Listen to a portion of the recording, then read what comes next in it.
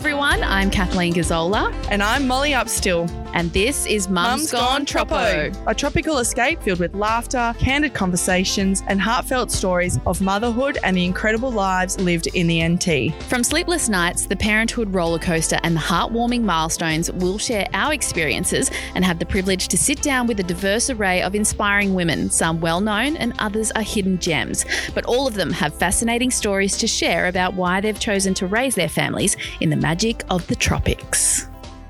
Today's episode contains a candid conversation about drug addiction, which may be triggering for some listeners.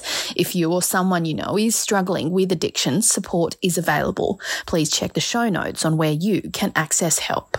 Hello, finalists. Oh my Molly. God. A massive week. Woo. Yeah, I mean, just over the moon and still quite in shock. I can't even wipe the smile from my face. Honestly, it still blows my mind. If you follow us on Instagram and Facebook, of course. And LinkedIn. And, just get text messages from both of us. We became finalists for the Australian Podcast Awards for this tiny little podcast that in only the parenting category. In the parenting category against the likes of Hamish Blake, Maddie J. It just... Wow. I mean, massive podcasts that have money and advertising and producers. Networks. Yeah. And here we are. So very, very big thank you to all of you listeners and, of course, to all of our guests that are willing to come and meet us, usually on a Sunday morning in the corner of Channel 9's building.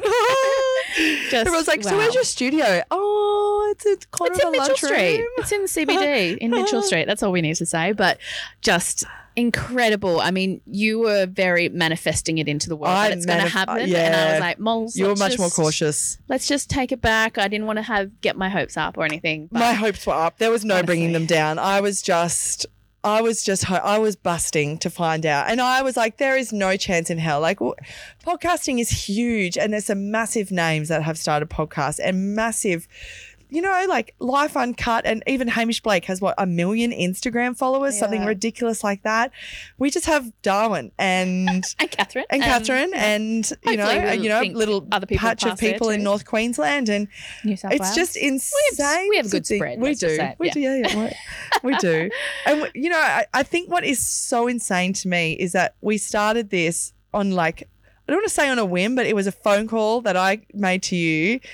Hey, do you want to start a podcast?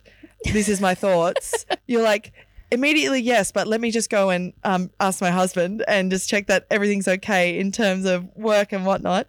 And here we are. Yeah. 8 months later. And we had an 2-week break, a 2-month break in the middle of the year. Yeah, really just honestly phenomenal, blown away, just wow, wow. I know. I'm lost for words. I don't think the smile has wiped off my face. And every time I think about it. We were waiting that entire day to see, and it wasn't until after 5. Yep. And I honestly had the worst morning that morning.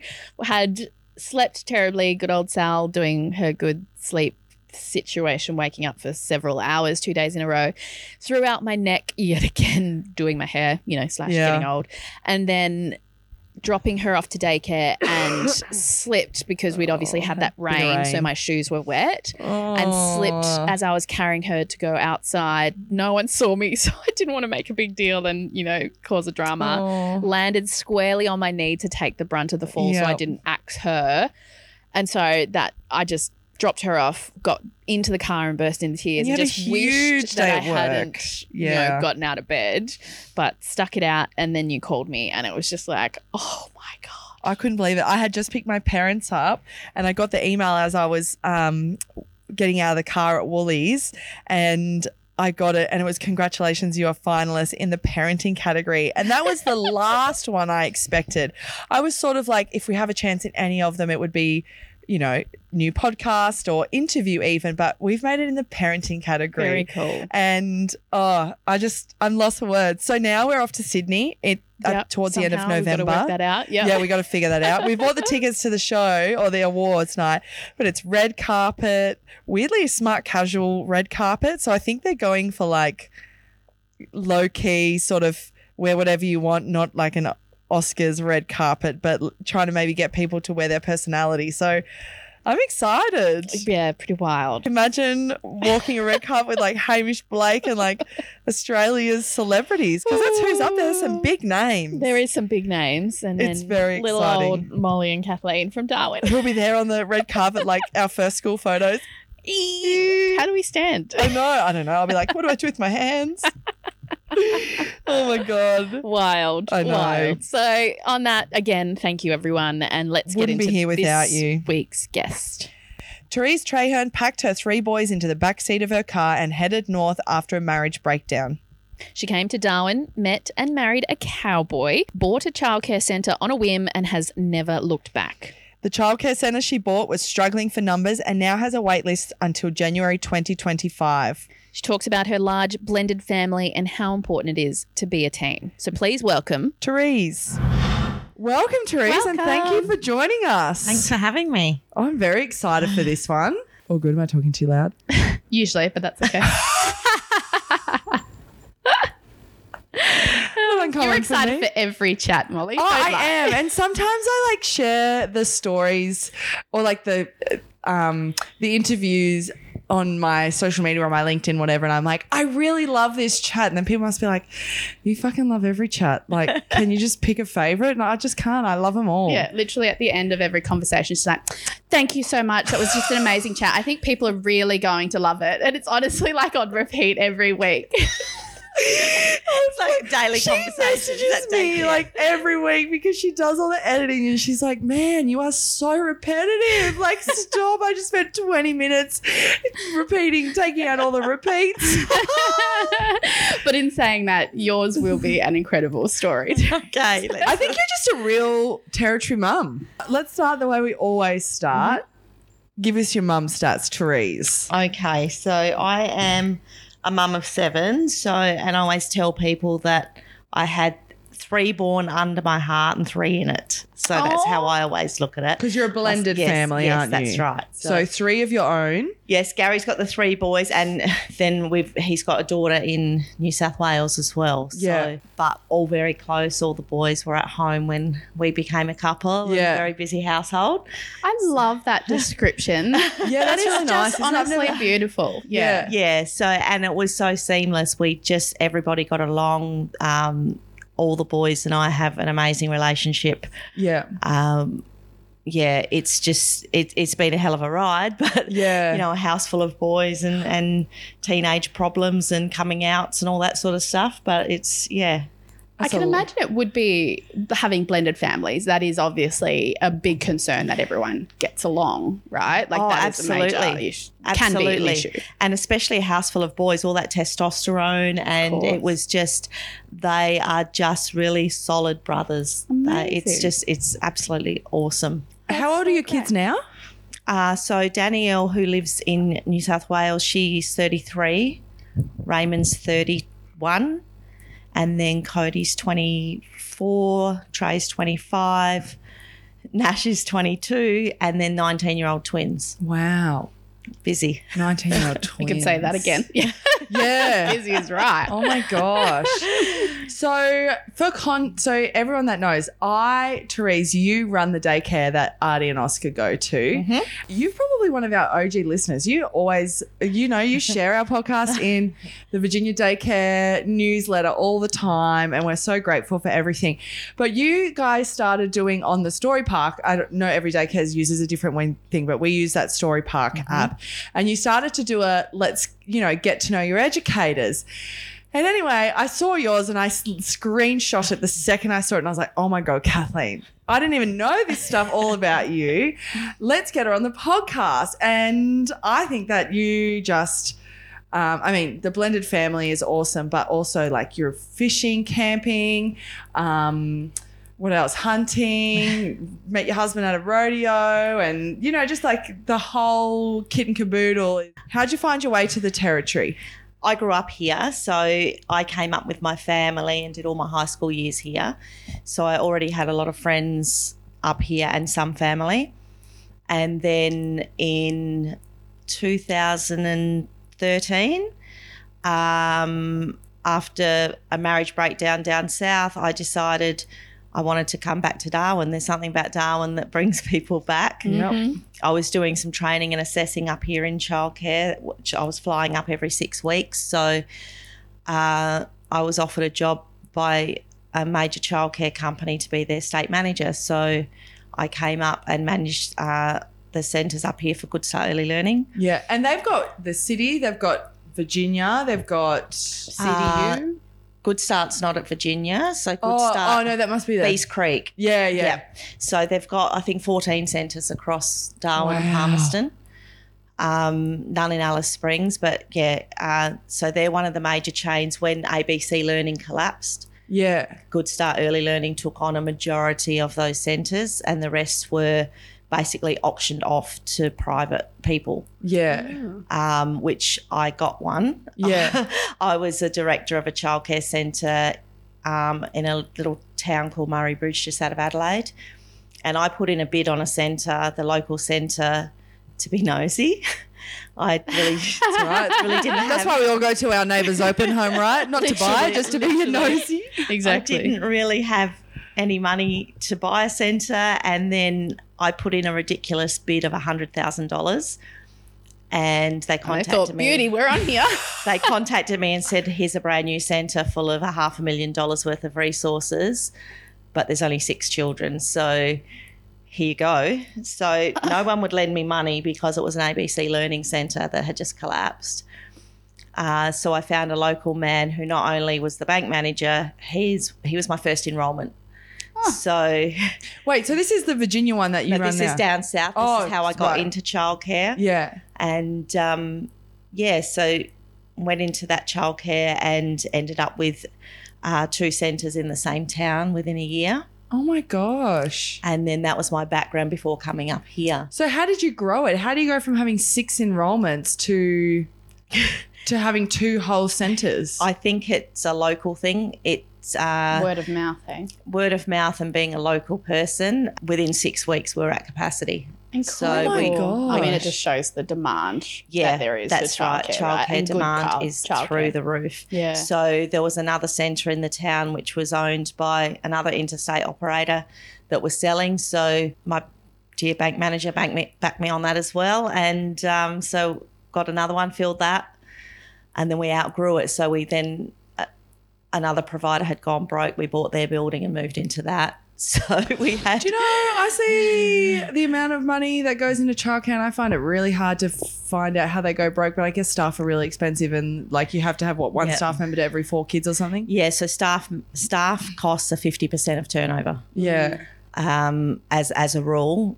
I mean, annual leave will put you over that and everything like that, but it's about 50% of turnover. So a majority of your profit goes into that. Did you have any business experience or before buying a business No. or did you just literally go, you just saw an opportunity and you just learn as you go and you just Yeah. had someone that had faith in you? Yeah, I'd been in childcare for only about 5 years and just sort of worked my way through from relief staff to a director's position, but I knew nothing about the business acumen, nothing at all. So it just, for some reason it went through the roof and worked out for me. So, and the same things happened here. We took on a centre with 20 children a day, and now my wait list is January 25. I know. Oh my goodness. Insane. Shit. Yeah, wow. Yeah. And so did you keep those centres in South Australia when you came back So up here? I sold. Another company was coming into town, a big company called G8, and they approached me and said, we'd like to buy your centres off you, and basically we're coming to town anyway. So Writing was on the wall. Yeah. Was it at the time of your marriage breakdown and it was just really good timing from them? Absolutely. Or was it Yeah. like that you sold them and then No, it sort was of all happened and you're absolutely- like, that well, was- this is a sign? that was my way out. I think it was time, and there's no big backstory on any violence or anything like that. It was just something that ran its course, and And I don't think that's uncommon or... yeah, so it was great timing. It was an opportunity to be able to pay off the mortgage, pay off debt, and start again. Yeah. So that's what I did. I put the 3 boys in the car and drove to Darwin. Oh my Amazing. gosh. Gosh. And how long ago was that? That was in 2013. 2013. Yeah. And you'd been away for how long? I left Darwin in 91. Yeah, right. So okay. it had changed a lot. Significantly, My first job was pumping petrol at Noonamar store. That was the only shop before. Well, that was the end of the line, basically. I lived at Darwin River and there was nothing out there then. There was no. Yeah, now there's a fancy pub that people just go for weekend trips to. Oh, mate. My mum's best friend lives out at Bees Creek, and I remember as a kid driving out to visit her. We lived in the northern suburbs and then moved to Fanny Bay. And I just remember the drive. You know, you might go past Palmerston, you might see some houses on the skirts of the highway, but literally nothing between the Berrima line and Bees Creek. There was no Coolalingga. But now, like, Howard Springs, I say, is essentially a Palmerston suburb, you know, and like Zicoli, and it's incredible. You don't see basically any bushland now. Yeah. No, for sure. Like, what's the other suburb that's popped up? Johnson. That's all the way along the highway there. It's crazy. Lots of people moving out there. So Virginia is basically the back end of Zicoli now. Yeah, I know, the north. Yeah, it's incredible. Gosh. And so once you got back here, you were like, we're good. We're home. It did. It felt like home. It was very strange, but yeah, it felt like home. The boys settled into school well. They went to the same school that I went to school, with the same teachers, which was really funny. Yeah. Walking in there and seeing my teachers still working there. Oh my gosh, that must have been surreal. Yeah. So it all just worked really well. It just felt like home. So amazing. Yeah. And obviously the lifestyle. So you're bringing 3 boys up and you brought them up by yourself until you met your now husband. Yep. And when did you meet him, and tell us how?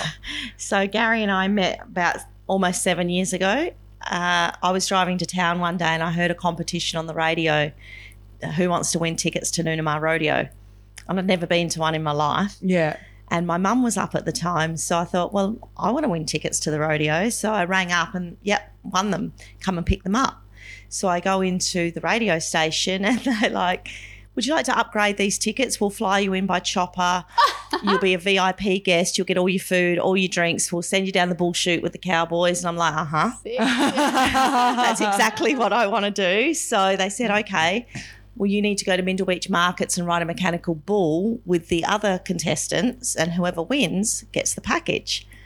So I lasted 47 seconds on this bull. Oh, amazing. Oh, my God, that's pretty good. I'd never been on one. I couldn't walk for 3 days. Worth it. You wanted that prize. Yeah. So I won the whole lot, met my cowboy, and So was he riding that night? he wasn't riding that night, but he was a bull rider, so he was in the bar. So that's, Oh, so you were going to meet him one way or another. Yeah, full Darwin romance. I love Oh my God.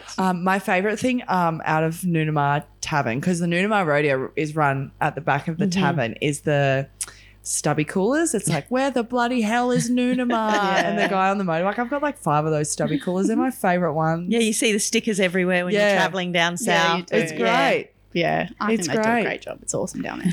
So you met the cowboy, Yes. and he had a family of his own. Sorry, that made me sound like you came in and home wrecked. He was split. Yes, and he had separated, his own kids. And how did it sort of all happen from there? It was, one of those things that you hear about, these whirlwind romances, but it was we'd met at the rodeo, and 3 months later he and the boys had moved in. His lease was up on his house, and it was like, well, you've been here every night anyway. You might as well move in. So he and the 3 boys moved in. Yeah. And 4 months later we were engaged.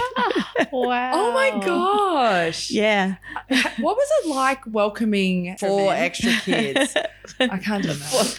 3 kids and 1 man. Yeah. 3 kids and 1 man into your how did you facilitate your own kids, the feelings of your own kids, the feeling of someone else's kids, and managing the many, many relationships very quickly? Yeah, it was like when I look back now, it seems seamless, but at the time it was very busy trying to make sure that I was giving my boys attention, that Gary's boys were feeling welcome into the house, and that also different. Gary's boys have been brought up fishing and hunting, and my kids are basically white privileged boys from private school. Yeah. So trying to mesh that together where my boys would go hunting and everything, you could see they didn't really enjoy it, but they'd go. And then so splitting my time between what all the kids enjoyed, what was a little bit hard, but now that they're all older, it's just so much better. But they've all got their own interests and girlfriends and boyfriends and all sorts happening. So now it's a lot easier. We've still got 3 boys at home and a girlfriend. But, yeah, it's become a lot easier as we've gone along. A lot of learning. Yeah, I bet there was. A lot of reassurance and, And were you guys always on the same page as well, or was there a bit of a having to navigate? Oh, no, that as well? absolutely. We were on the same page all the time, and Gary just seems to have this gift with young men as well, that he's able to be on the same level as them. And, you know, he's been there, he's done that. He was a bit of a rat bag when he was younger, so not much gets past him. Yeah, Younger you by the can sounds of anticipate And what's coming. he's very old-fashioned, so my boys, you know, they don't wear a hat inside. They don't sit at the table till I sit at the table. I don't carry groceries. Wow. I don't, you know, the manners that he's think instilled into them is amazing. It's lovely. I think that sort of stuff goes a long way now. I agree. I am always shocked when I see people wearing hats in important places. Like, I just am always, I don't know, I get that hats are a fashion statement, but for me, I'm the same. I've always been told that you take your hat off when you walk into somewhere. Like, you shake people's hand, you say hello, you use your manners. And well, we were in the casino last night watching the footy, and they played the national anthem, and Gary and one other young man in the whole room were the only 2 to take their hat off. Really? Yeah. I was quite disgusted. Yeah, I think it's definitely a lost thing in society these days, isn't it? Yeah. So I am quite lucky. My boys are all gentlemen. yeah, I'm sure they would have been It must make you otherwise. very proud. And so did they take to the hunting and the fishing? Because you now are really a part, like you go part, you're part of teams that go into the secret women's I always go say special Fishing women's competitions. yeah, women's fishing comps. And how was that part of your life pre-Gary, but it sort of is or wasn't and now is? I was always interested in, like, I was brought up in a family on the Murray River, but the Murray River compared to fishing up here is Very different. a huge difference. So it wasn't like I was a girly girl that was always, you know, not interested in it and introduced to it. So it was right up my alley. Yeah. And my boys, they don't mind going out on the boat fishing and crabbing and stuff like that. The hunting side of it's not really for them. Yeah, but they're quite it's happy acquired taste, I think. Yeah, they're quite happy to eat it out of the freezer. Yeah. But Gary goes, he actually has his own YouTube channel and everything with his partner in Gove. Wow. They go out in Arnhem Land. His partner is married to a Yolngu woman, so they have access to all the traditional land. And they hunt out there with they're bow hunters. So that's another thing on top of it. So do they take like tourists out there? Chris is out at a little place at the moment called Bawaka, which is a hunting and fishing destination, I guess, for a lot of rich people. They've just had the wallabies staying there for a team bonding camp and everything. So Chris caretakes that. Yeah. And then when Gary can get over there, they go and do their little bit and film it. And What's the YouTube channel called? it's Boars, Buff and Blue Water. Great name. That's a great name. That's awesome. Yeah, so that's it's basically just 2 rednecks. Yeah. Living their best life. With rich people from down south who want to go and kill a buffalo. Yeah. What do you think for the people that go and do the fishing and the hunting and they pay big money to come up here and, you know, take the buffalo horns home or the bantang or whatever they're shooting. What do you think the appeal is up here for people who don't live here and don't get to do that? I think they're the trophy beasts, really. Yeah. You know, down south you've got cows. Yeah. You've got carp in the river. Carp. But up here you've got the big game fishing. You've got the big animals, the big beasts that are the challenge. And, you know, people even pigging down south in Victoria and everything, it's just not the same. You know, you could go out for 2 nights and not see one. We're here you got to go home because you got too many. Yeah. You can't the fit never, any more. never, right? Like it is that whole idea of you're literally in the middle of nowhere. That's We're still untouched. Exactly. You know, you can go and see these incredible predators and these animals, albeit pigs being a pest, but you can see these literally like go down to gunpoint and you can go shoot a pig. Like, Yeah. it's just, it's so accessible for us. Whereas, you know, you drive an hour somewhere down south and you're in the next town, you're having to slow down, or, you know, you're in a different paddock, or it's already been developed. But up here, it's just. That's right. There's a lot of places you go that you wonder if anyone's actually even stepped where you've stepped. Yeah. Like those fishing lodges, you're likely to catch a meatery because that hasn't been outfished. Yeah. Well, I need to go there. Yes, if you've got a I've few never thousand even- bucks. Yeah, no, they're not cheap. They're But not cheap. They're pretty incredible what you get out of them, aren't they? Yeah. Oh, and it's just, beautiful land, beautiful people. Yeah. It's I've been able to go out and eat things like stingrays and long bottoms and turtle eggs and stuff that Oh I'd my gosh. never have an opportunity to do that And what anywhere a else. privilege to be able to do that with the traditional owners. Oh, absolutely. I've actually got a canvas I have to frame at work. One of the younger women actually painted me my logo, which is the saltwater turtles. So That's beautiful. that was pretty special. Before I Yeah. left, she handed that over to me, and it's just perfect. That's amazing. That's so beautiful. So prior to having 7 men in the house, Hence the 7 turtles Yeah. on my logo. Oh, really? I didn't even notice that there was 7. It didn't even occur to me. I look at it every day. was that an adjustment? I mean, you obviously already had 3 boys, so you were already outnumbered Yeah. and having to take interest in boy things. I Yes. suppose. And then you add another 4 on top of that. Yeah.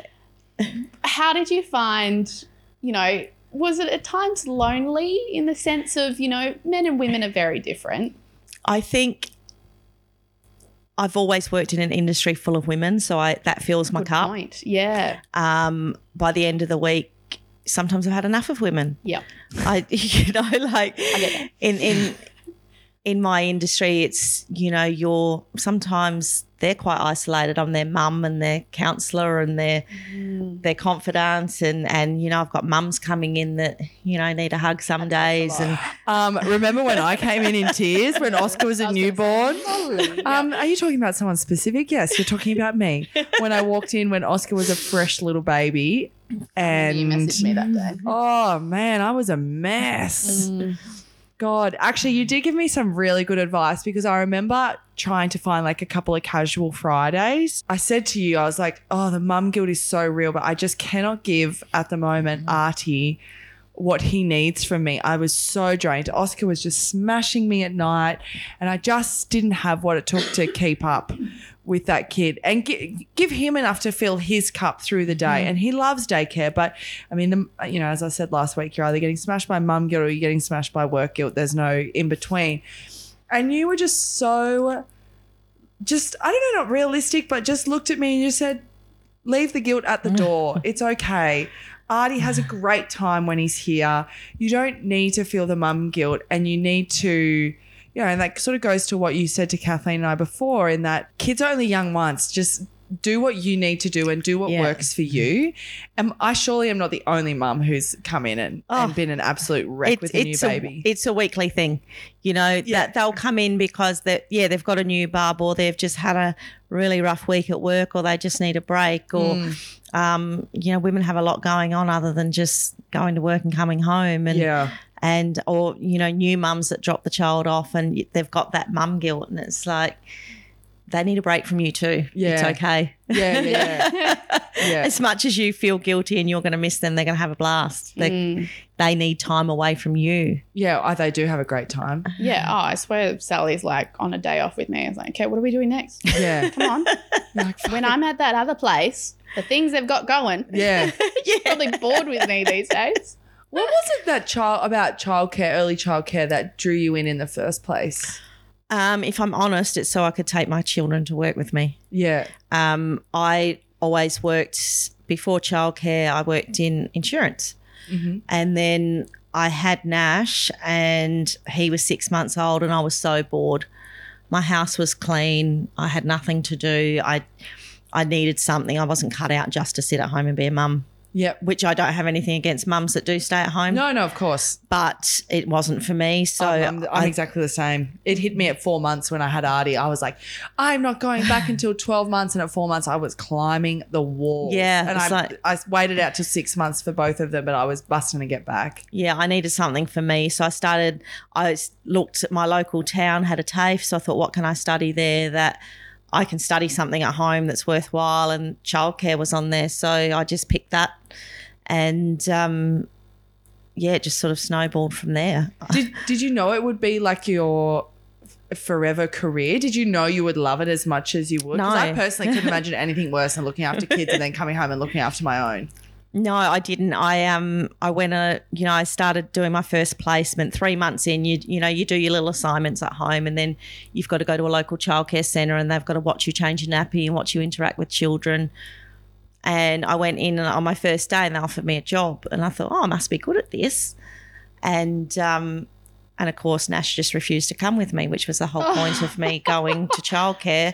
But being, the firstborn grandson on both sides, there was no shortage of help that wanted to have him. So I ended up, being there full time within weeks. So, and then I had some time off when I had the twins, and got fully qualified while the twins were newborn. I remember rocking them one night in the pram while I'm typing my last assignment, and I've got tears rolling down my face. Oh, my God. Because it was like 11 o'clock at night. I'm rocking them in the pram, and I hit send, and I was like, oh, my God, I've done it. Amazing. I've done it. Good on you to be able to do that with a toddler and then twins. Yeah, so I had 3 under 3 at that stage, and it was like, yeah. And do twins run in your family? Yeah, my mum's a twin and my dad's a triplet. Right, so you really had no chance. I had no chance. Are they identical or fraternal? Fraternal, so they're a result of 2 eggs. Okay. So the doctor had said if you go for another child, you've got a 70% chance for another multiple birth. 70. Oh, I'm my like, no, that will do. Yeah, right. We said this in Brad's interview, Brad Morgan, who has twins as the final 5, essentially made up the family of 5 kids. Do you think it would have been, easier isn't the right word because kids aren't easy, had you had them first because you wouldn't have known any better? Oh, absolutely. Yeah? I think, yeah. Yep. Yeah, I thought my throat had been cut. It was horrible. The first 6 months I hated it. I cried every day. Oh, it'd be so hard. Yeah, they fed every 2 hours for 11 months. Before I had Sally, exhausted. Steve's grandmother had twins as her siblings, and Steve was like, oh, it'd be great if we had twins and you get it done because I would like to have 2 and he'd be happy at 1. But I was like, yeah, but you won't be dealing with that. Done it now. I'm like, now we have 1. Can you imagine if we had twins? And he's like, yeah, good point. Oh, yeah. Hats off to mums of multiples. Yeah. It's I have a very soft spot for them. Whenever I see on one of the chat pages, I don't often comment on the mums and kids pages because I don't want to be seen as this, this person that's in an industry trying to build a business or have her 2 cents worth. So I never really comment, but there was a mum the other day of twins. I just had to because fair enough. I've got a soft spot for them. Yeah, I bet. Yeah, I bet, definitely. It would have been like a bloody hitting a brick wall when you have twins. I couldn't imagine it. Like you feel so touched out with just one baby on the boob all the time, let alone feeding with both. I didn't breastfeed my twins. They were 5 weeks early, so they were gavage fed through the nose until they could drink from a bottle. So they went onto a preemie formula. So I'm really not disappointed about that, if I'm honest. I think I would be almost on the same page as you. I reckon if I had twins, I would seriously be like, what's your mental health worth versus breastfeeding or not breastfeeding or like combo feeding. I don't know. I guess you never know until you're in it, but yeah. I was kind of relieved when they said, look, we've got to put them on a formula straight away. I was quietly relieved. Yeah. Because it took that decision off of me and that guilt and and everything. So they said, we can store your breast milk. I'm like, no, that's not necessary. That's okay. Yeah. Can I ask in that sense, were they early because they were twins and they had to get out, or was there a complication? No, they were just one of them broke his water, so the other one just had to come. Yeah, right. But they were a decent 5 pound weight each, so they were. Wait, what's 5 pounds? So 2.2 kilos per baby. That's pretty big. For 2 babies in one. Twins, yeah. So and you would probably expect them to be that size at 5 full weeks term. early. Yeah, at full term they said they may have been, just a normal baby weight. Yeah, because don't you put on they put on 100 grams a week in that last 5-6 weeks, I'm pretty Yeah, sure. something like that. But it's Woman. fascinating because they address your twins as left and right twin, because I didn't want to know the sex either. So they addressed them as left and right. And when they were born, Cruz was my left twin. He's left-handed. Tyler's the right twin. He's right-handed. That's how they sit in the car. That's how they eat at the table. Oh my That's how they gosh. slept. Wow. It's really uncanny. That's wild. I find it so fascinating. Yeah. Just the fact that they are that's where they are kind of in the womb, and then they've come out and that's how. Well, I went to a sleep doctor because I said I need these children to sleep or one of us is going to die, basically. And he specialised in multiple births, and he said which one was left and which one was right. I've never heard of that before. And I was really puzzled, and he said you need to make sure that this one's always on the left of this one. And that's what they're used to. 12 hours that night they slept. Amazing. Oh, thank God. You're joking. You just literally just swapped places and it was fine. Yep. Wow. Humans are amazing. Wait, so I wonder if you have triplets. Is it like which one's the centre? Probably. Yeah. by And the sounds left of and it. right. I have a friend in back down in WA who just had, 12 months ago now, but over 12 months ago now, identical triplet boys. That's She puts it on her Instagram story every now and again. I just nearly pass out for her. Oh, her life is over. They each have one of those cool little trucks that you get from Big W, and she put a story up of them riding through the house the other day. And I was like, I know I have 2 under 16 months, but to think about what Oscar times 3 or Artie times 3 before I got to sleep training for Artie, I just think, or even doing twins, 2 of that. Mm-hmm. I just thought it would come easy. I work in childcare. Yeah. I look after babies all the time. A lot of people would think that full stop. Yeah, I failed at everything. I had a C-section both times. I couldn't breastfeed. I co-slept. Oh, you got to do So that's why I say to mums, you do you. Even just had you said that, you failed with quotation marks. Of all the expectations. The expectations. That's the thing that we put on ourselves, right? Oh, That's, absolutely. Rough. Gosh. And so that's your biggest advice for people. You do you do what works for you. That's right, exactly. You have all these mums groups and everything, which, are a wonderful way to make friends and socialise your babies and everything, but they're so bloody competitive. And my child's got 6 teeth and mine's got 8, and we do this and we do this. And I'm like, geez, I got through the day. Yeah. Yeah. My kids are alive. Yep. So I thought that was the most important. I think I certainly recognise that in myself now, because my mum passed away 10 years ago, and I found that really difficult having Sally and not having her around, because I feel like, so many people give you advice, but I feel like your mum tells you something, you're more likely to and they give it to you take straight. it on. And, No, and I think you're probably I turned going out to, well, so you've done it right, Mum. yeah, you're probably going to take it on because you're of that same person, right? Same ideals or whatever. So I think it's probably only since Sal's been around, she turned 2 a couple of weeks ago, since she's now in the toddlerdom, that I've really recognised that I really didn't do myself any justice in terms of doing whatever worked for her. I definitely had expectations of what needed to happen, that she's meant to be this little robot that will sleep this amount of time at this time for this long. But she needs to eat this and blah, blah, blah. Do you think that might have also just been that you just don't know what you don't know, and being a first-time mum? Oh, I'm sure that's the case, but I just wonder, and it's never something I'm going to know. No. But I don't know. I feel like regardless of whether mum was here or not, I don't think I was very fair to myself, and I think I don't think anything prepares you. Everyone gives you their stories and what works for their babies and stuff like that, but until you've got that child. Yeah. I'd like to think if a second one comes along that I'll be a bit nicer to myself, but I say that and I probably you're won't a great mum. I hope you are. Look how good Sally is. Yeah, I think I just wasn't fair on myself in those, the pressure you put on yourself. Exactly, Yeah. When you're just trying to find your way. Yeah. I just look back. It's hindsight. Yeah, I know. Hindsight. I know. Yeah. Yeah, you live by that clock. Literally. Yeah. Yeah. Exactly. One fun fact that you included in your questionnaire, you have a photographic memory. Yeah, I didn't know that. How cool is that? How does that work? Yeah, my first job out of school, I was the only female spare parts person that worked for Toyota. And with Toyota, every part number is 10 digits long. So I was 17 and I'm 50 next month, and I can still tell you the part number for an oil filter for an 82 Corolla. You know, like Wow. any phone What is numbers, it's 909-151-0001. And is it specific things or it's any kind of numbers, number plates, phone numbers, yeah. Wow.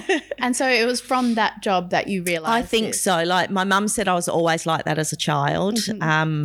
Always, reading the newspaper young and stuff like that. But it was from there that I really realised that the recalling of numbers. Is this a problem or is this a gift? And do you find it's a gift? I do because, one of the kids will ask me their passport number or something and I'll tell them what it is. And they're like, Oh, my gosh. yeah, they just ring me and ask me instead of looking it up themselves. Yeah. That's what kids do, right? Yeah. Incredible. That's really cool. Do you get diagnosed with a photographic memory, or do you just sort of say, I just remember this because how do you see it like a photo? How do you visualize so I see the numbers, so it's very Rain Man sort of stuff. It's I will see numbers in my head, and like my sister will joke with me and say, what was our phone number when we lived in Adelaide, and I was 4 then. It's preschool, and I will tell her what it is. So, and she's like, "Oh, thanks. I just wanted to see if you remembered that, or what was Dad's number plate in 1982." And so, if I put my number in front of you right now and said read it and take it away, and then recite it in 15 minutes time, would you be able to? Yeah, probably. And it's things like if I see. Like the phone at work brings up phone numbers, and quite often, I don't know if you've noticed, when I answer the phone, I say, "Hi, Molly," because I know whose parent is ringing me from the number that comes up on the screen. Wow, there you go. And they're like, "How'd you know it was me?" And I'm like, "Oh, lucky guess." Lucky guess. Yeah, photographic memory, whatever you want to call it. But does that help with business? It does. Yeah. It does, because I deal with so many government departments like Centrelink and or even QECNT that will ring up and say, how many children do you have in today? And I know at any minute of the day how many children are in the centre and how many have been signed in, how many haven't. Amazing. Yeah, sometimes it does my head in, but yeah. Good and bad things. Yeah. So tell us about Virginia Daycare. Mm-hmm. Did that just how did that come about? I do training and assessing and consulting, so I was actively consulting up here as well. What do you mean consulting? So what does that mean? So going into childcare centres for owners and providers and training their staff and getting them ready for assessment if they've got an issue with team building or they've got an issue with health and safety, going in and consulting with them what's working, what's not working, sorting out staffing, that sort of thing, training directors. So I was approached by an approved provider up here that lives interstate. So she's approved in the Northern Territory, but lives interstate, and she had a couple of centres and COVID had hit. She couldn't travel, and she said, look, they're both not travelling the best because just with staffing and, a lot of women working together and COVID and all of that. A lot of chicks in the pen. Yeah, so I came across to help consult across her centres, and then I walked into Virginia, and to be honest, I wouldn't have left my dog there to be babysat. It was probably the dirtiest, most unkept centre I've ever set foot in my life. Wow. Oh, my God. The children were playing with rocks. Oh. There was no grass. It was dirty. It was, and it broke my heart. I fell in love with the outdoor space, but the outdoor space, I can say, is one of my favourite things I've ever seen. For me, it was really important, particularly as Artie was, when he was the age he was when he started at Virginia, because we started at a centre in the city because that's where Jack and I both worked, and it was a bloody awesome. I just felt really I remember you home. saying you didn't want to leave. I was really, really sad to leave there. I remember I literally cried when on Artie's last day and I had to go and pick him up. I cried because I was so sad, and the educators were the most beautiful women, and I always thought that nothing would ever compare to that centre. But I was really excited because Virginia has this amazing outdoor play area of actual grass, none of this fake grass. They have, you guys have the mound in the middle with the slides coming down and huge big sand pit, and a path that they all like ride their bikes around. And I even said to Jack, I was like, can you build me one of them? Because that looks so much fun. And in the morning, Arnie doesn't even say goodbye to me anymore. He just runs down and gets on the bike and down on the path. And it's a fantastic outdoor centre. And I think that is a huge... Hence why I've got a wait list until 25. Yeah, and that's what got me was that outdoor environment. So I rang the owner and I just said, I can't consult here. No, you need to put some serious money into this place, or you need to be here. And she said, you don't know anyone that wants to take it off my hands. And I'm like, well, I'll take it. So I rang Gary. Didn't even think about it? No. I rang Gary and I said, these kids need us. I said, I can't deal with this. We've just bought a centre. And he's like, what? You what? I love it. We just bought it. FYI, I've done it. I'm just telling you in advance. So I did steal it from her. I sold my car. I cashed in some super. So the school bus was my daily drive for 18 months because I sold my car to buy the business. And so we don't have a business loan. We just went in that first week not even knowing if we were going to make wages. So wow. So we started off at 20% occupancy, 23 children a day, and now we're at full capacity with a wait list till 25. Oh my gosh. And I kept 2 staff. I kept one girl that'd been with the previous company for 20 years. And I kept a girl that had been at that centre for 12 years. Yeah. So we started from scratch. Yeah. Nights, weekends, repainting, cleaning, irrigation. The staff didn't have a lot of trust in me because I've had so many owners over the years. Yeah, it was a thing of, unfortunately, I did have to get rid of some staff and everything, but we've just gone in leaps and bounds. Yeah, right. Yeah, well, yeah. We put a lot into our staff, a lot of professional development, a lot of love. Yeah, and that repays itself in spades, doesn't it? Yeah. So it was a nightmare the first 12 months just getting people to turn up 5 days in a row. Yeah, wow. To feel valued and everything. And now my core team, I can't fault them. Oh, credit to you. They turn up every day. They come in early. They stay late. That's fantastic. So it worked. Yeah. You're also about to basically demolish the whole centre. Here I am telling you how good it is and how good it is, and build this like super duper. I've seen the plans for it, and you've stuck them on the front desk where we sign in and out, and they are insane. How did that come about? The centre's around 30 years old, and we've put probably a good $180,000 into it last year in repairs and maintenance of just, things are getting old. We've had to keep replacing them. Our wait list, I have to I've turned away 9 families this week. And it breaks my heart. I take it really personally if I can't help them. And, you got mums in there in tears because they need daycare. And we don't own the property. So I approached the landlord and I said, look, what are the chances of us buying another demountable room and putting it on site? And he's why's that? And I said, well, we can't keep up with the demand. So he said, I'll build you a new centre. Oh, wow. I'm like, what? He said, let's do it. So he came back with plans for a 135 place centre. And how many do you have now? 96. Yeah, wow. Okay, so that's quite a big boost. So open up some more places for us. But this one will be purpose built. We're over 2 sites at the moment. So we have a front building for the little children, and then we have a preschool building down the back.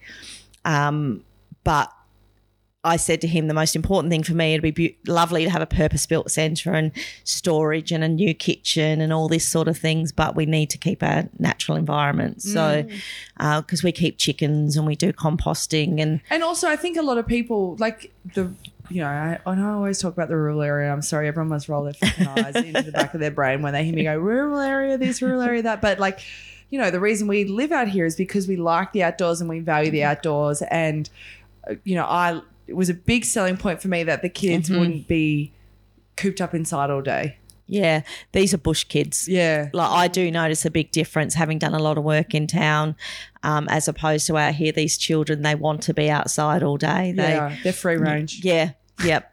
They want to be dirty. They want to be, in with the chickens. They want to be on the bike track and playing with mud in the mud kitchen, and so that's important that we keep that. So that was my stipulation is, a new centre will be great, but we need to keep this outdoor environment. What a great landlord.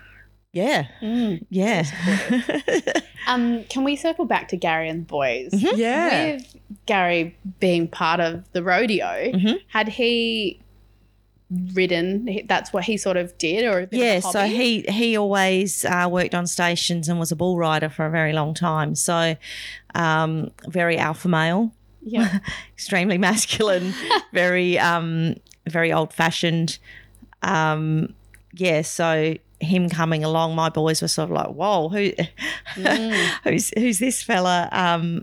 So there wasn't a lot of competition between them. It was just really, they built a relationship on respect. Like they learned a lot about respect and how to treat females and everything. And he's been a great influence. That's great. And tell me if we don't want to talk about this, because that might be their story. You mentioned obviously having the boys at home and boyfriends and girlfriends. Yep. So you mentioned how one of the boys came out. Yes. Yep. And how was that journey? So it was really funny, because to me, once I met him, he's so handsome and so gorgeous, and the girls would just fall off him at the pub, and he'd always come home by himself and always hung out in the kitchen with me. Always came shopping with me, but not a typical, stereotypical gay guy. He still, wore his cowboy hat and had his belt buckle and all this sort of stuff. And I was like, there's something going on here. And then I mentioned it to Gary one day, and he's like, you know what, I've thought it his whole life, but nah. He goes, I think that's just him. And as time went on, I noticed that he was just withdrawing into himself a little bit, and he was pulling away, and he was, had a couple of male friends but would never bring them home and have drinks like the other boys did. And so I said to Gary one day, you need to talk to him about it. He's not going to talk to you. Yeah, right. So you had got the feeling. Oh, yeah. And he said to me, well, why won't he just tell me? Yeah. And I'm like, have a look at yourself. Yeah. This is a guy that is covered from his beard to his ankles in tattoos. He's at the gym every day. He rides bulls. He, goes and hunts in choppers and all of this really masculine stuff. And his greatest fear is that he won't accept him. You're going to have to do it. So they'd had a few drinks one night at a rodeo, funnily enough, and he just asked him outright, and his answer was, I don't know, Dad. And he said, well, that's a yes. Let's go and get a drink. And that brought them closer than ever. Oh, that's great. Yeah. The weight was off of him. Yeah. He had this big, he thought it was a secret, but everyone sort of guessed. Yeah. And one of his best girlfriends came to see me, and she said, I'm so relieved he's gay. Oh. I've come onto him so many times and been rejected. Oh, bless. And she said, I'm so relieved. So no, that brought them closer than ever. Oh, I'm so touched. That's really nice. And then he got a partner who he's still with now. And I think it made it easier for Gary because his partner's in the military. Yep. So they like to blow stuff up and shoot. And Right. Yeah. Common ground. Yeah. Yeah. Talk about killing stuff. So that's made the transition a bit easier as well. Was it hard to get for Gary to come to terms with? Funnily not. Yeah. No. Okay. I think because he might have always had that inkling. Yeah. And he just said, just be respectful of me. I don't want you sitting here kissing each other in front of me. And But that would probably be the same for any of the kids, right? Like if you're not a big PDA person, you're not a big PDA person because you don't want to see your kids macking on. That's right. Yeah, that's right. We don't see the others doing it. So it's just like, so that was his only fear, I think. Of, I'm not ready for that. Yeah. But no, they've Yeah, he's been in a relationship ever since. He used to work at childcare. He worked with the children, and then he's an excellent cook, so he was my cook for a long time. Oh, you're still looking for one of those, aren't you? She starts Wednesday. How good. Yes. Teresa's been without a cook for a very long time, and every time I walk in, I poke my head in the kitchen. I'm like, no, you're chef today. And she's like, fucking, I need to find someone. I can't do this. So, yeah, at the moment I'm the chef and the school bus driver and the director. So it's, Oh, my gosh. I'm looking forward to my leave next month. What do you look for when you employ someone? Do you know what? I don't do interviews. I'm very big on inviting people to come and have a conversation because I want to know them. I don't want to, obviously you've got a certificate and you've got this and you've got that. But I've seen people with qualifications that are just shit people basically. Yeah. So I want you to come and tell me about you and why you want to work for me and why you want to work with children and what's your currency? What are you getting from it? Yeah. Like if you're just here because you've got a mortgage to pay like we all do, I don't think that's the right fit. Yeah. And really childcare, people don't get paid enough. Yeah. Well, I think every mum will agree with that. So I have quite a transparent and family style relationship with my staff. Basically, I think they know everything about me. If I'm having a bad day, they know why. If they're having a bad day, it's like, you know what, you need to go home. You're no good to me today. Yeah. Go home and just have a cry. Yeah. Like we all need to do every now and then. So when I'm interviewing, I'm more looking that these people want to work with children, not that they've got the qualifications and they can speak 3 different languages, and that's great. But do you like kids? Yeah. Yeah, big kind of, that's kind of an important point. Yeah. Yeah, because it's such a skill shortage at the moment that they're offering the course for free. So it's a fully funded course. So you get people that do the course because it's free. Yeah. So it's like, well, I've got to have some sort of skill. I'll do this, and it's not for the right reason. So, and I think there's a lot of pressure on young women as well you have to find a career. Straight out of school, you've got to know what you're doing. Gosh, I didn't know what I was doing until I did childcare. I was 27. Yeah. Yeah. Yeah, gosh. Very good point. Yeah. Yeah.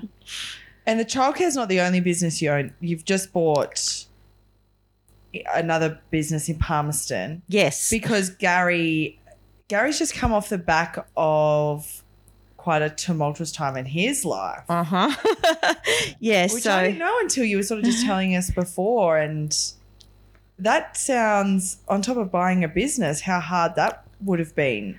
Yeah. So we bought the childcare centre, got married the same week. That's just how that sort of panned out. So that was huge.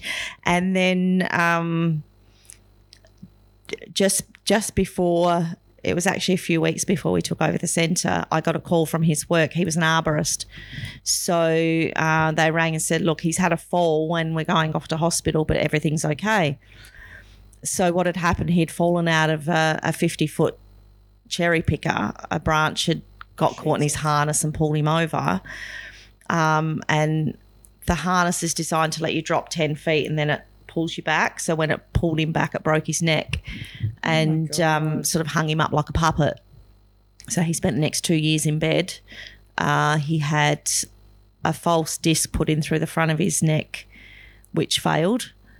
It collapsed, so they had to fly him to Adelaide and operate through the back. So it ended up that he got a fusion. So he wasn't able to move his neck. He wasn't able to look up. So for the next 2 years, he was on a lot of heavy medication. Anything that you can think of, he had it. And this isn't oxycodone. Yep. And this was like every 2 hours. It's not like one dose a day. This is, we were talking about the show on Netflix before, Painkiller. That was his life. It's a very good show if anyone wants. Yeah. Very confronting. Very obviously, if you've confronting. got- That was our life. Yeah. And especially because you build the tolerance up. So that's why you've got to keep going because, and every time he'd go to the doctor and say, look, it's not working. I need to try something else. I need, what other avenues are there? And they'd just prescribe him more. So he was on so many different drugs for different things. And then, they'd supply him with all these pain relief drugs, then he'd have to have drugs to sleep, and then he'd have to have drugs to use the toilet, then he'd have to have drugs to control the tremors, and then he'd have to have Valium to stop the mood swings, and then he'd have to have anti-anxiety medication because he'd have the shakes all day and wouldn't leave the house. He went from a really social person that wouldn't go to the pub with his mates, anything. So it just changed him. Mm-hmm. So one day he just scooped them all up and put them in the bin and said... What was the changing point for him to do that though? Just the fact that he said, I just rely on these to live. I'm sick of living in a cloud. Everything's blurry. I'm slow. I don't remember things. I'm not leaving the house. I haven't taken my wife out to dinner. I'm not doing anything. I'm not getting out of my boat. And the boys would be out him to fish, and he just wouldn't leave the house.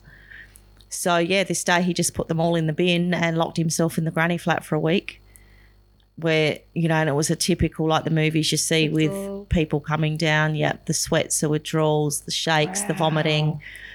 And then he went to the doctor and they said, oh, you know, well, we'll look at weaning you off it. And he said, I'm off it. And then like, well, you could have died. You could have had a heart attack. You're not supposed to do that. But he just felt like there was really no help other than just prescribing more. Jesus. So he came out of all that. Then he's like, well, I need to do something with my life. I'm not sitting home anymore, other than coming and, you know, fishing dinosaurs out of the toilet at childcare. And and that sort of stuff. So, yeah, we've ended up buying an Ultratune franchise in Palmerston, and that's in its first month at the moment. And he's feeling back in the swing of things and contributing, and because mentally not in a good place at all, you know, going from this alpha male bull rider, hunter, worker to being bedridden. So you don't just come off Oxy for pain relief and go cold turkey and then still not need some sort of pain relief at all. Yep. You mentioned that he had found the gym again. Yep. How is that helping? Like, what else is he doing? Because you can't just go from needing daily Oxy to nothing. Yep. So he's... Panadol's obviously not going to cut it. Yeah, he's a very stubborn and strong-willed person, but Really, he's back in the gym. He said the gym's his medication. He goes in there and works out, and he said that's his place to think and to process it all and everything. So he's got extremely fit. He'll still have days where he's not in constant pain anymore, but he'll have days where, you know, if he's mowed the lawn and been to work and done something that he knows he's overdone it, and he might not be able to move for 2 days. But, yeah, it's Panadol and Nurofen and a heat bag, and he just refuses to go back on it. It is being active, like for someone who has back problems, you need to be doing something to ease that pain. Yeah. But obviously you can go over the top. And then that's right. The most he'll have now is an anti-inflammatory tablet, like a Voltaren, I think. Yeah. Or something like that, because he said, I'm not taking them again because I don't want to ever feel like that. And how was that for you? 2 years is a long time. Oh, to have, you know, see your husband change in front of your eyes. Yeah. Well, from this active person, we were out all weekend, every weekend, doing something, camping, fishing, whatever. And to this person that would not leave the house, I found myself doing a lot of things by myself. And everyone would be saying, oh, you know, where's Gary? And I'd be, oh, he doesn't feel well, because he just wouldn't leave the house. He'd have mood swings and stuff, but not towards me. He'd be more like, I'm just cranky today, like, sorry. But, so I was having met this man that was very fit and active and everything, to not getting out of bed some days. So it was like, you know, am I going to come home and find him, you know, is he going to do himself in? Like, oh my God, that was the point that it was at. So, and I think that's how he recognised it as well, is I've got to get off my ass and do something. Yeah. And had you guys asked him to get off the pills, or had you recognised that they were the I hadn't, no. He was the one that said, I am addicted to pain relief. Wow. Yeah. So I just thought that was a necessary part of his life now. He's just going to be on this medication, and then what's come out of it at the end was they were saying that he's now been diagnosed with an autoimmune disease. So they're saying that a lot of these muscle spasms that he was having, they were assuming it was from his accident. They were treating him for one thing, but it was probably this autoimmune disease that needed a different treatment. Oh, wow. So he was taking these drugs unnecessarily as well. Oh, gosh. Yeah, right. Whoa. Yeah. That's full on. Goodness. Yeah, so it's been a big few years. Yeah, exactly. That's a really tough time for you guys. And has the ultratune given him sort of an extra reason to get out of bed as well? Oh, different 'Cause he's person. working with the boys, you said that Yeah, you've got so three diesel 3 boys are diesel mechanics. One of them is working for us at the moment. One's travelling Australia with his wife at the moment. He's decided that, you know, we're going to sell everything we own and travel Australia. So I'm Right. quite jealous about that. Yeah, okay. And then our third one's an apprentice. So he works for another company at the moment doing his apprenticeship. But the aim is to be a family business that we leave for the boys. Wow. But yeah, new lease on life, getting out of bed every day. Something to do. Yeah, that's right. Purpose. He's got that purpose and feels like Back he's to contributing again. And yeah, he's not, coming to the childcare centre with 20 women on his case to fix something. I'm busy now, sorry. Yeah. Could you imagine his life before? So tell us, we're coming to the end. What's the future for Terese? Okay, so I feel like you're about to drop a bomb right now. Yeah, Kathleen's face said it too. Like, what is she about to do? I'd like another centre. I would. I'm in negotiation for another service. Where? I'm actually tendering for the service out at Bachelor Institute at the moment. Wow. I used to be the director out there on campus, Yeah. and that's up for tender this year. So I've been negotiating with them. I just love the bush services. I love the opportunity for the rural women to be employed, and there's not a lot of opportunity There's when you live obviously out a this massive way. need out there. Yeah. And being on campus, there's a lot of students that come in from, Yarra and Kalkarinji. They come from Western Australia. To be able to come in, they have their children on site with them while they're living in there studying. But being a trainer and assessor as well, I can actually help facilitate that. Yeah. So that's what I'd like to do. We'll see how if that you're not pans busy out. enough. Yeah. Sleep when I'm dead, yeah? Yeah. And so you mentioned in your questionnaire your mango madness is you hate the humidity. Oh, but yes. surely there's a mango madness when out night clubbing with your son. Yeah, what the hell? Surely there's got to be some good stories my there. kids, they're just like, we're going to town. You guys coming? And we're like, why do you want us to come? Oh, you guys are so much fun. We want you guys to come. I want to be that mum too. Yeah, so we were the twins' 18th last year. We were sort of the highlight of all their friends that we were out. We're out past them. They've gone to bed and we're still out. You're still at monsoons. Yeah, feeling very old, Mornings but for a yeah. thousand. Yeah. Yeah. It's not till you go there and you look around, you think, I am old. I'm actually. I think you look around when you're 20 and you're like, oh, Yeah. God, I'm old. Yeah. Yeah. So, no, we have a lot of fun with the boys. We really do. Like, we'll go out with them and party with them and everything. And then, but then our home life, Sunday dinners and things like that, everyone's expected to be at home, and the family part's really big for us. Yeah, that's gorgeous. Yeah, Love that. we've just become grandparents, so it's been a big year. Oh, my gosh. And you've got however many children to look after every single day. Yeah, I get the privilege of everyone else's children as well. So, and that's what people say, you've got so many boys, but, I have plenty of girl time at childcare. Yeah. Yeah. Yeah, I realise how easy boys are. Yeah. Oh, thanks. Yeah. Thanks a lot. Yeah. Something to look forward to. Yeah. Really. It is true. I think they are easier. Oh, dear. Well, thank you so much. And thank you for being, holding that territory spirit true, the fishing, the camping, the outdoors. And, I love it. I think it's really important to hold those values tight because you don't know how long they're going to be around for. Hopefully forever, but That's right. Yeah. No, thanks for having me. no worries. Well, everyone, like, subscribe, usual bizzo. Leave a review. Chat with you next week. Sounds good.